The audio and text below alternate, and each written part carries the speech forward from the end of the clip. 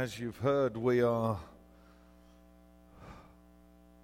married to our children, I heard this morning.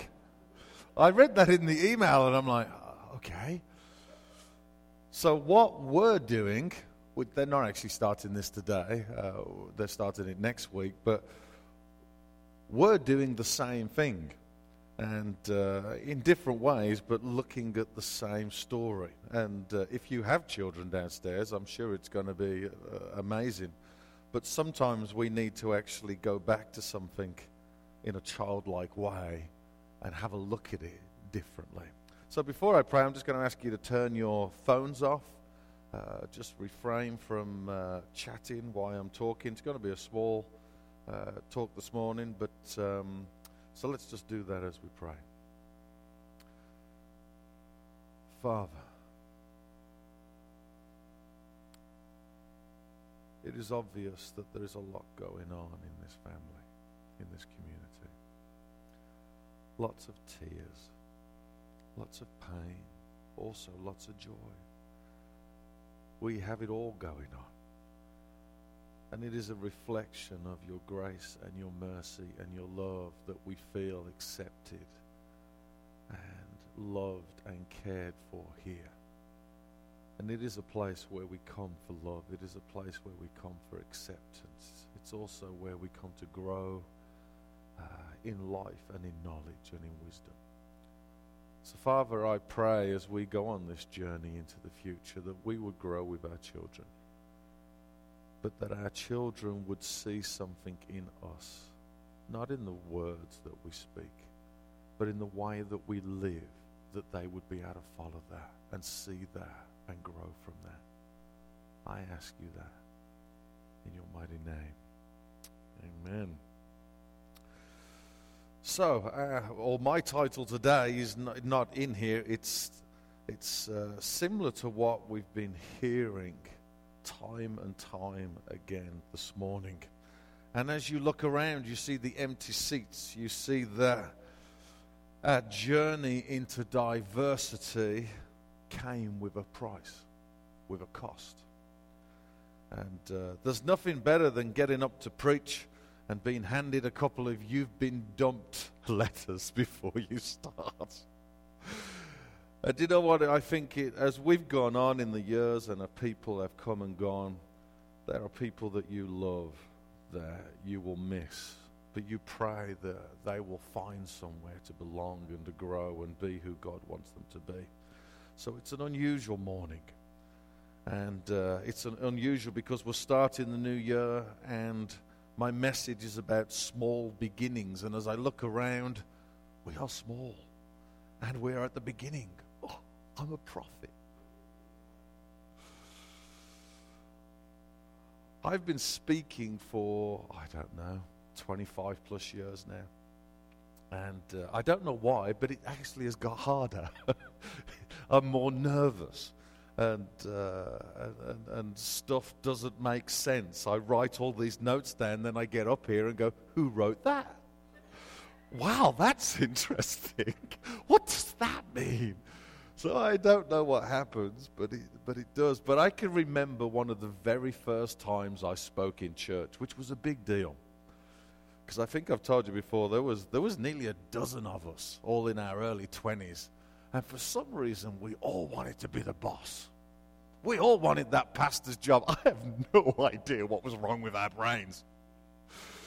So the thing is when you've got nearly a dozen guys and girls that are kind of moving in God, trying to learn, trying to grow, trying to outdo each other is what a lot went on. So when you get up to speak, it's a competition. It's not about, the love of Jesus. It's about beating the young guy that spoke the week before and being popular. Let's be truthful about it. And I started off, and I like my analogies and stories. And in the early days, I used to just say a Bible verse to start because people wanted Bible verses, and I'd totally forget about what that was about, just give them what they want. But I can remember giving this analogy of some movie I'd seen, and I'm giving you the part of this movie, and I'm speaking, and I can tell that I've got the crowd. And all of a sudden, a guy at the back goes, "Stop!" I'm telling you, when you first preach, it's like, oh my life, I could feel myself. And I'm like, what have I done? I haven't watched that movie. Don't give it all away. And I'm like, you can't do that. And it was Daryl Betts, and he was sitting 15 rows back, and I can remember going, I don't know what to say anymore.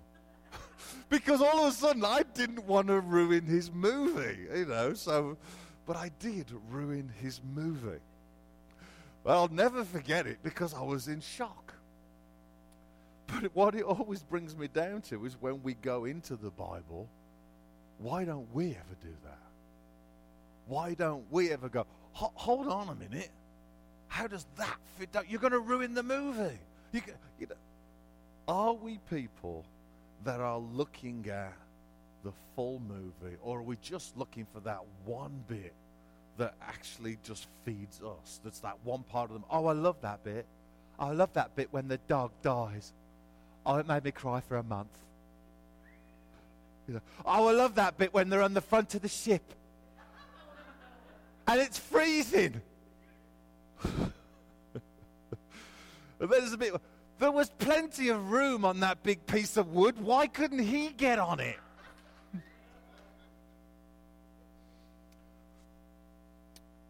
I started a new book, and I kind of got off Christian books. So I went into my sci-fi fantasy books, and about 8 books later, I thought, well, I probably should read a Jesus book. I was feeling guilty.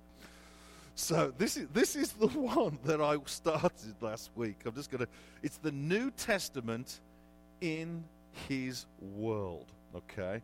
It's audio lectures 1 and 2 from N.T. Wright and Michael F. Bird, okay? And they are, I didn't realize at the time, they are top seminary lectures.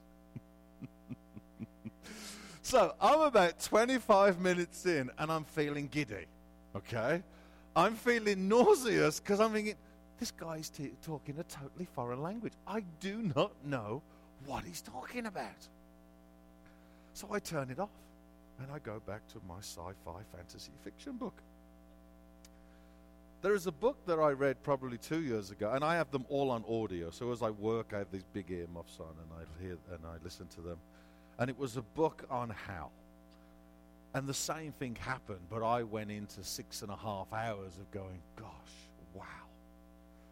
The reason these 2 books stand out to me, in me just feeling lost, in feeling like I'm stupid, I'm feeling totally unprepared, was because I had no foundation for what the 2 of them were delivering.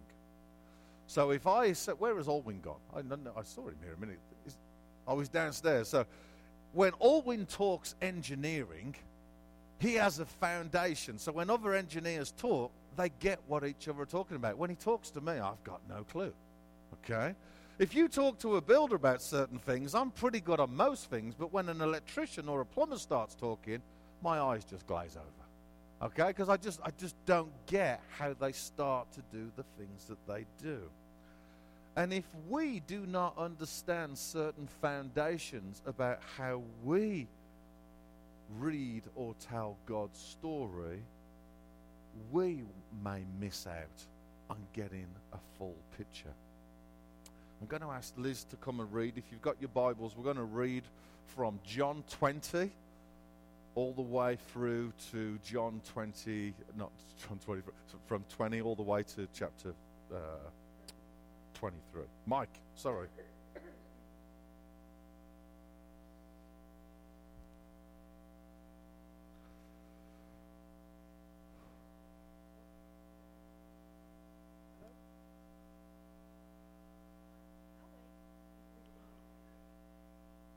She's doing both. Okay. Oh, yep. Okie doke. So, John 20, chapter 20, verse 1. Early Sunday morning, while it was still dark, Mary Magdalene came to the tomb and found that the stone had been rolled away from the entrance.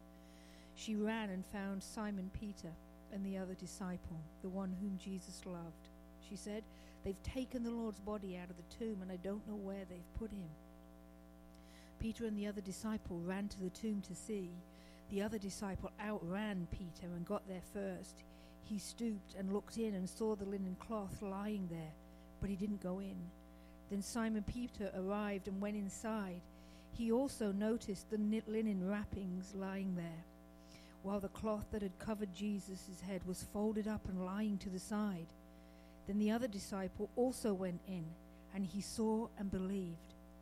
For until then they hadn't realized that the scriptures said he would rise from the dead. Then they went home. Mary was standing outside the tomb crying, and as she wept, she stooped and looked in. She saw 2 white-robed angels sitting at the head and the foot of the place where the body of Jesus had been lying. "Why are you crying?" the angels asked her. "Because they have taken away my Lord," she replied, "and I don't know where they've put him." She glanced over her shoulder and saw someone standing behind her. It was Jesus, but she didn't recognize him. "Why are you crying?" Jesus asked. "Who are you looking for?" She thought he was the gardener. "Sir," she said, "if you have taken him away, tell me where you've put him, and I will go get him." "Mary," Jesus said. She turned towards him and explained, "Teacher." "Don't cling to me," Jesus said, "for I haven't yet ascended to the Father. But go find my brothers and tell them that I am ascending to my Father and your Father, my God and your God." Mary Magdalene found the disciples and told them, "I have seen the Lord." Then she gave them his message. That evening, on the first day of the week, the disciples were meeting behind locked doors because they were afraid of the Jewish leaders. Suddenly Jesus was standing there among them. "Peace be with you," he said. As he spoke, he held out his hands for them to see, and he showed them his side. They were filled with joy when they saw their Lord. He spoke to them again and said, "Peace be with you. As the Father has sent me, so I send you." Then he breathed on them and said to them, "Receive the Holy Spirit. If you forgive anyone's sins, they are forgiven. If you refuse to forgive, then they are unforgiven." Thank you. Oh, somebody wasn't listening at the beginning. These troublemakers from Shallow Lake. Oh.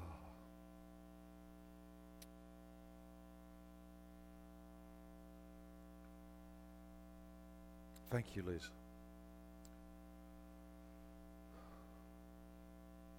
I don't know how many times I have spoken on the cross.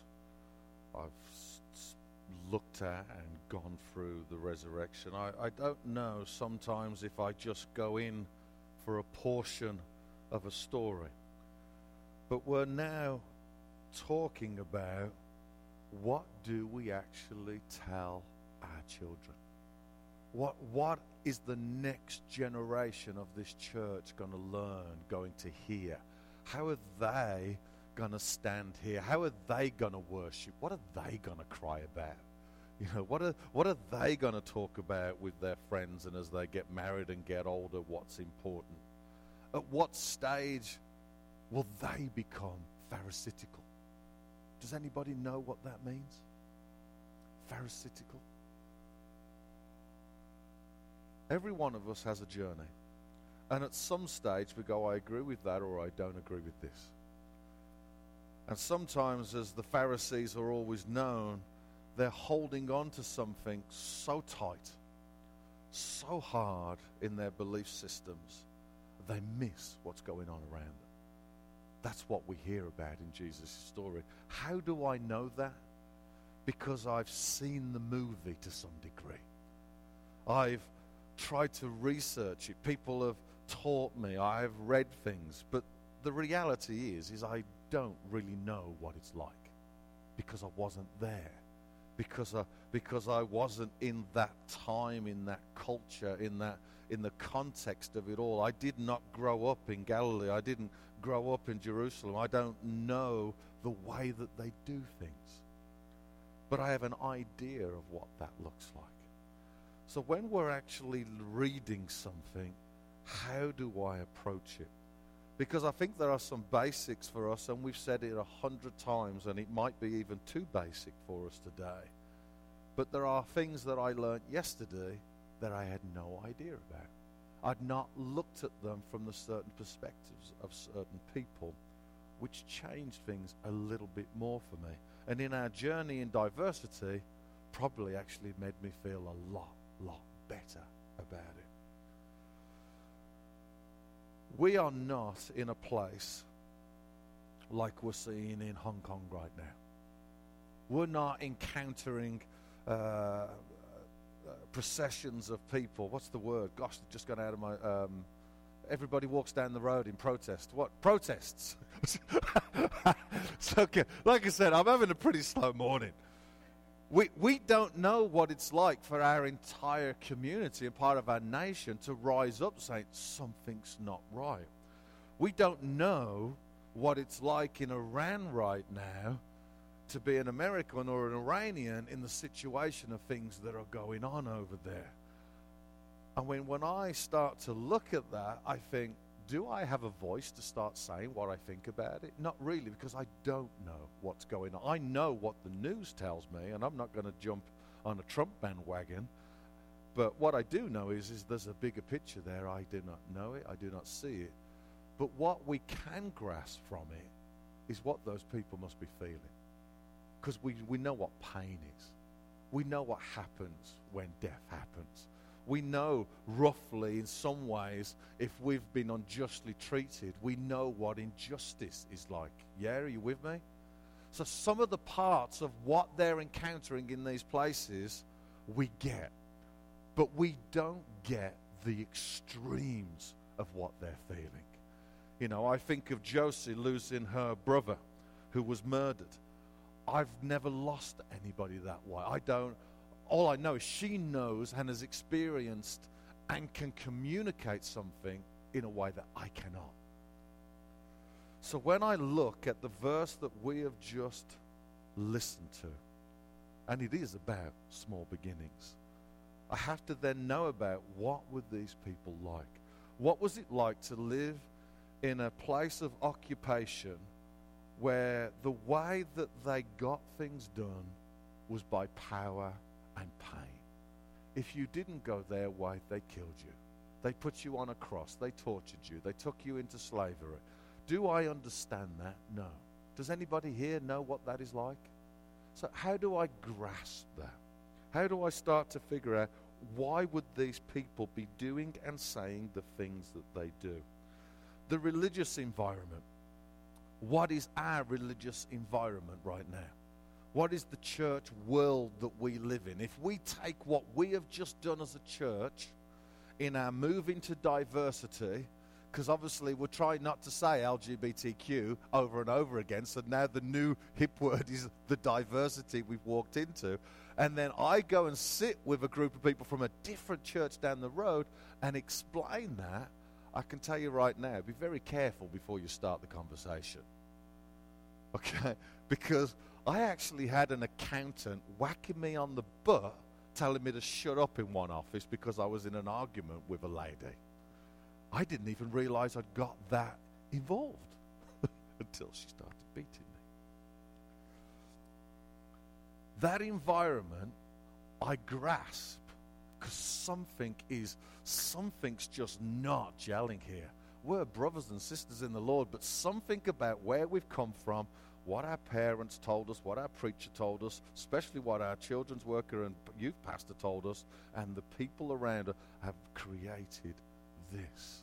Do I know about the religious or belief tensions that existed while this was going on? We look at Bible characters like they're, from the X-Men or from some superhero movie. I don't know. Do you have a favorite disciple? Look at yours. Oh, I better think of one quick because that'll look good.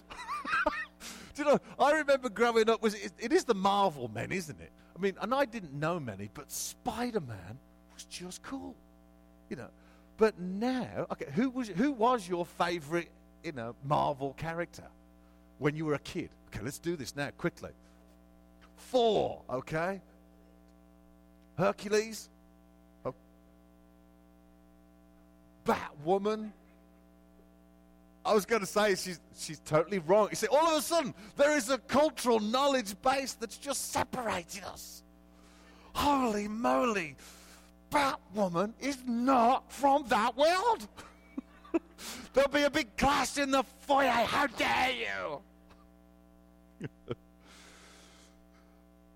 The thing is, there's something about, I just liked that he could swing from things. But as I'm an adult and I watch them now, I love Thor. Okay? Why do I love Thor? Not just because he's got hair and I don't. Because he's funny. It's as simple. That's why I love Thor. He does the best jokes in it, according as far as I'm concerned. And the big guy with all the green stuff that just says one-liners, he's great too. Don't even know his name. But do we have and do we maneuver through life looking at disciples in the same way? Because I can tell you this, you know quite a lot about your Marvel characters or your Batwoman or whatever it was. There were certain things they did. I watched an English comedy skit that came up on Facebook of some English thing. And I don't know, you wouldn't know them, Dalboy and the Trotters. It's a classic English thing. They drive around in a 3-wheel plastic pig. They're like these real kind of con men from London City, and they sell you junk. When video cameras come out, he's on the market going, hello, darling, come and buy a video camera. It's from a Russian army base. It's this big, and it hangs on your shoulder. It's just classic English, funny stuff. But there's the part where he does. There's a part where they're running down the street, and you go, and this is in London, and they're in fancy dress. And Batman's talking to the mayor. Okay, you gotta watch it to understand it all. But Robin turns around to him. He goes, Batman, let's go.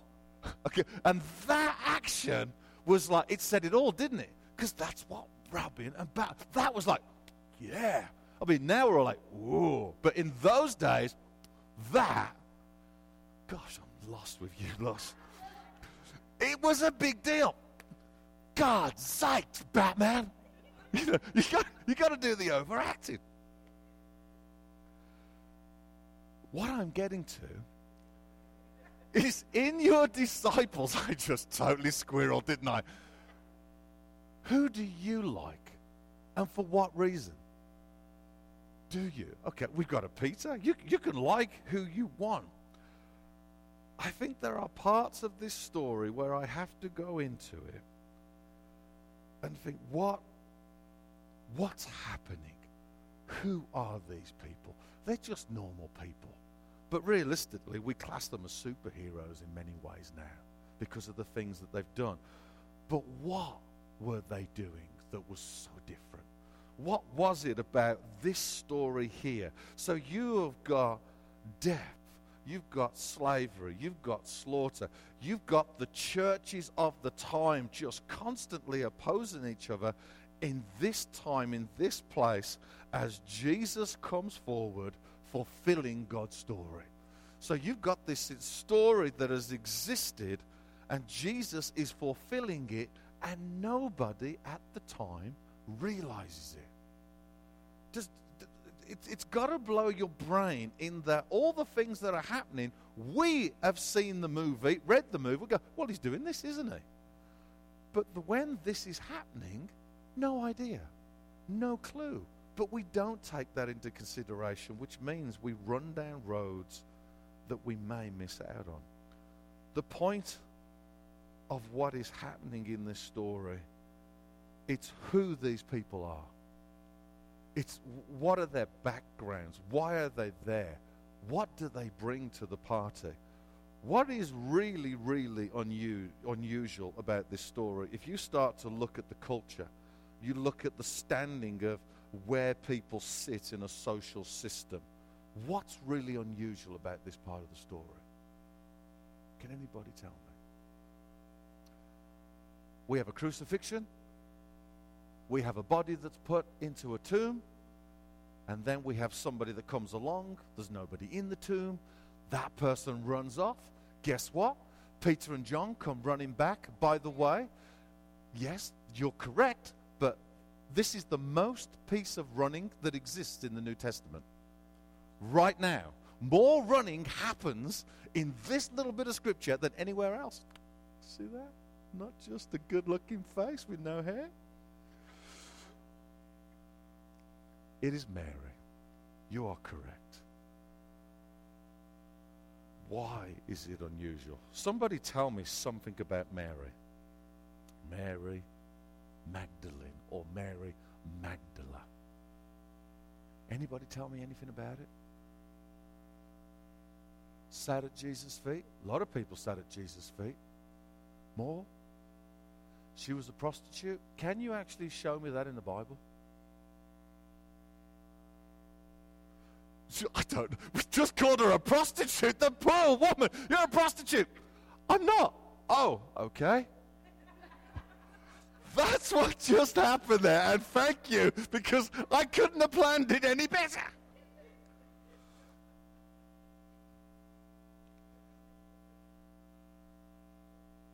She wrote script. She lived to 58.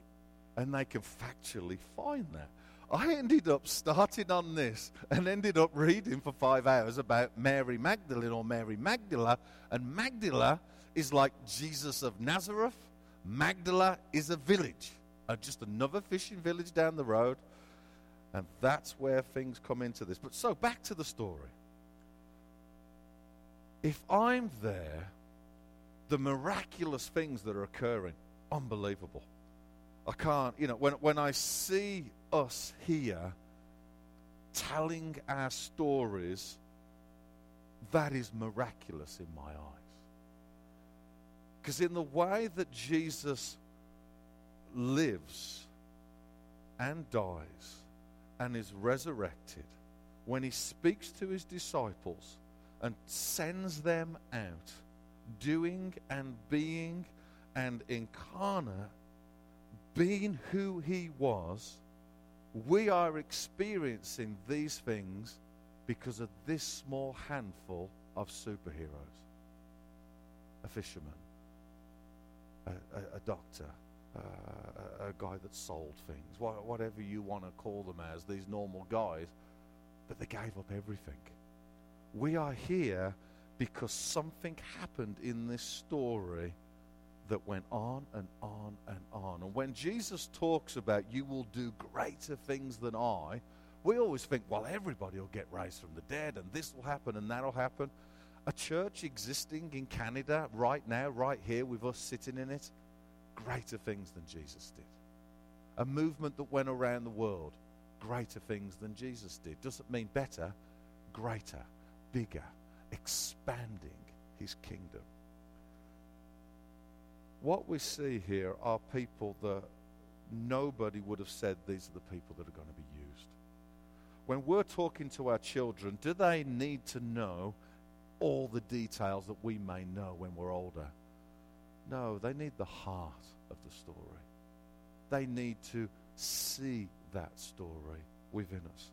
They need to see that a story that existed about God saying, I will come and redeem my people, happened through Jesus. That life of Jesus represents who God is, in how he loves, how he deals with diversity, how he works with women in a time and an era where they were never even looked at or given the value. They should not be in the story. For the people listening and writing, it makes it uncredible. But for us, it becomes incredible in the actions of Jesus. Jesus is put into a tomb. Our children will learn from the book downstairs that a tomb is a small hole that is dug out of the ground, and it could have shelves in it, or it would be small, and a body was placed in it. Linen, spiced and smelling, would be wrapped around the body. There would be just a small scarf or veil or a piece of fabric that was placed over the head, and it was sealed, and then it was left, and basically the body just rots. It just rots and rots and rots. It is not left there in that manner. It is then later on when that body is totally decomposed, the family members go in, they take the bones, they place them in a box. That either goes to the family home, like we still do a vase on the mantelpiece, I don't know if anybody does that, or it goes into the back of that tomb, and then the rest of the family, as it goes on through generations, will move into it. The part within our story, and in the part that is emphasized for our children, it's the part of this new birth. In N.T. Wright's, one of N.T. Wright's books, it talks about how they found tombs very, very close to where Jesus would have been put in his tomb. And at the time of when the clash of war was existing, a family obviously never got back to that tomb. So when the tomb was opened, all the linen was incredibly wrapped around bones that were lying in a tomb. So what you have is the opposite image here of of a body that's wrapped in burial, and literally it's like the body just is removed and the stuff is placed and folded like it was never undone and touched. What happens at this point for us in the story is a promise that the curse of death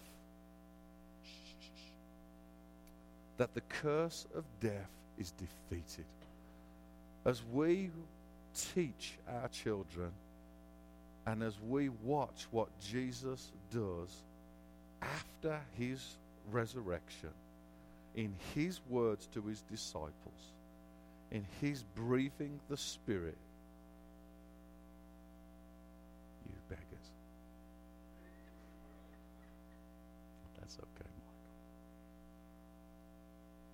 What we encounter is what the story is all about, what the movie is all about. It's the center, most amazing, incredible promise being fulfilled, of life being given. It's that curse of death being defeated, of a brand new life and existence in God, in relationship, in agape, the love of God for man and of God and of man for God, starting anew. Paul calls it the first fruits. It's a brand new beginning. We sit here experiencing God because of that gift of the Holy Spirit that those disciples went out with, lived, breathed into other people. What we heard from person to person was this experience, this life-changing gift of love and acceptance that those people started. The main thing that our Bible, our story, our lives should be showing is, how do we continue that? How does my life say, go and do something incredible? Go and do something that the people next door are not doing. Whatever all your friends at school are doing, do something different. Because all of the stories that lead up to this moment are phenomenal if you dig deep. If you look at who they were as people, you start to see that they were just